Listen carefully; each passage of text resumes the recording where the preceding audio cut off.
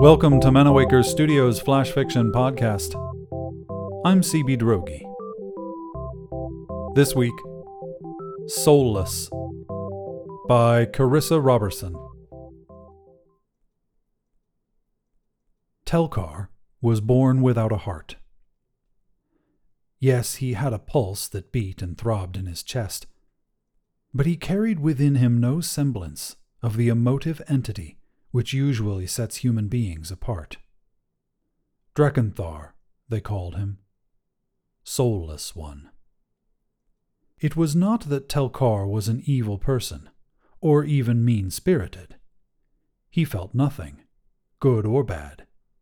He did not weep at weddings or funerals. Beautiful landscapes and haunting music did not inspire in him the awed, stirring sensation others claimed to experience. Telkar did not understand it when people laughed until they cried, though he found it interesting to watch. Nothing frightened him, or made him angry, or caused him grief. People said he should be grateful for that.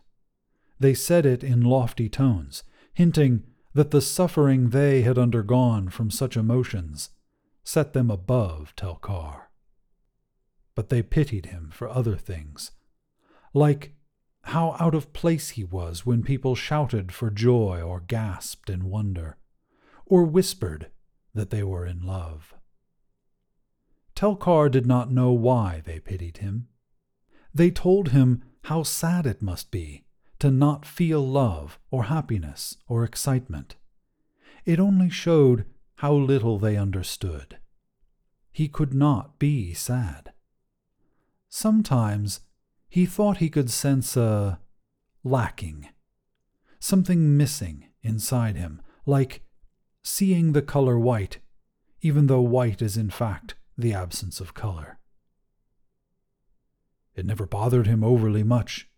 Telkar could walk down the streets of Habanel under the colorful fabrics draped from roof to roof, and take the shouted names and half-curious, half-horrified glances people shot at him without offense. Their ostracization of him did not make him ashamed or depressed or filled with a nagging urge for revenge. He merely nodded to them from beneath his cowl and passed on, robe trailing the dusty cobblestones. He did like to be alone, however. Every day Telkar followed the same route through the city, up the 139 steps to the roofless gardens at the very peak of Habanel. There he could gaze at the vast desert stretching out beyond the city walls and wonder what it might be like to marvel. He knew it troubled his sister, his soullessness. If she had only one living family member left in the world, he knew she would have wanted it to be someone who could feel. She understood, though. She tried. Telkar pushed back his cowl and raised his head to the dusty skies over Habanel. The stars were beginning to peep out from the darkness. A cool breeze rippled his robes. His sister would be expecting him home for dinner. As quietly as he had come, Telkar descended back down into the cramped, twisting streets of the city. People jostled him on either side as they finished their day's business or hurried home to their families. Shouts of laughter and anger and urgency mingled in a great cacophony overhead. Telkar slipped past it all, his face hidden beneath his cowl. The house he and his sister shared was a small one-room block on the corner, made of solid tan stone. His sister kept it well lit with candles all around, and every evening she brought back a few scraggly flowers to adorn the table. She said it made the place feel more like a home. Knocking the dust from his boots, Telkar stepped up to the door and pushed it open. His sister was inside, slumped in a chair, head in her hands, her hair all askew over her shoulders. The table was empty. Yesterday's tiny flowers lay wilted over the lip of the vase. Tel-Kar stopped on the threshold and let the door close behind him. His sister looked up at the sound, her eyes red and her face glistening with tears. Her despairing gaze pleaded with him. "Help me. Care for me.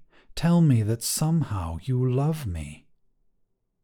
He stared at her, and those shining drops falling from her brown eyes. And he left. The moon had risen to its peak when Tel-Kar finally returned to the little house. All the merchants had already packed up their wares when he had returned to the city center, so it had taken longer than expected to accomplish his task.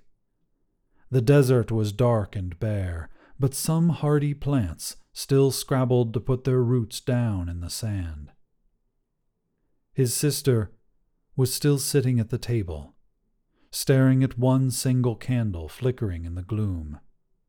Tel-Kar came up to her chair. He offered her the wildflowers in his hand. She raised her pale face to his, and more water quivered in her eyes.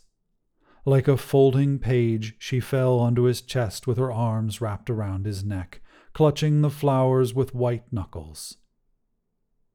Tel-Kar let her cry on him until her tears were spent.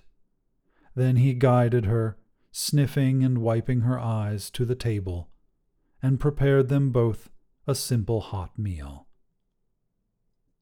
It didn't matter if he was Drekkenthar, the man without a heart. He knew, better than anyone, that love is not something you feel. It's something you do.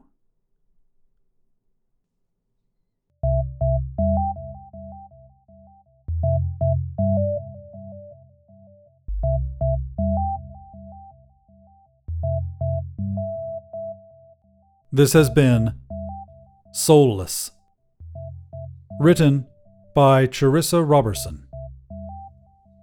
Manawaker Studios Flash Fiction Podcast is supported by patrons on Patreon. Visit patreon.com/manawaker to find out more. The Flash Fiction Podcast theme song is by Kevin MacLeod. Manawaker Studios Director of DICE is Ben Baston. The podcast is produced, edited, and narrated by me, CB Droege. You can follow me on Twitter at CBDROEGE. Thanks for listening.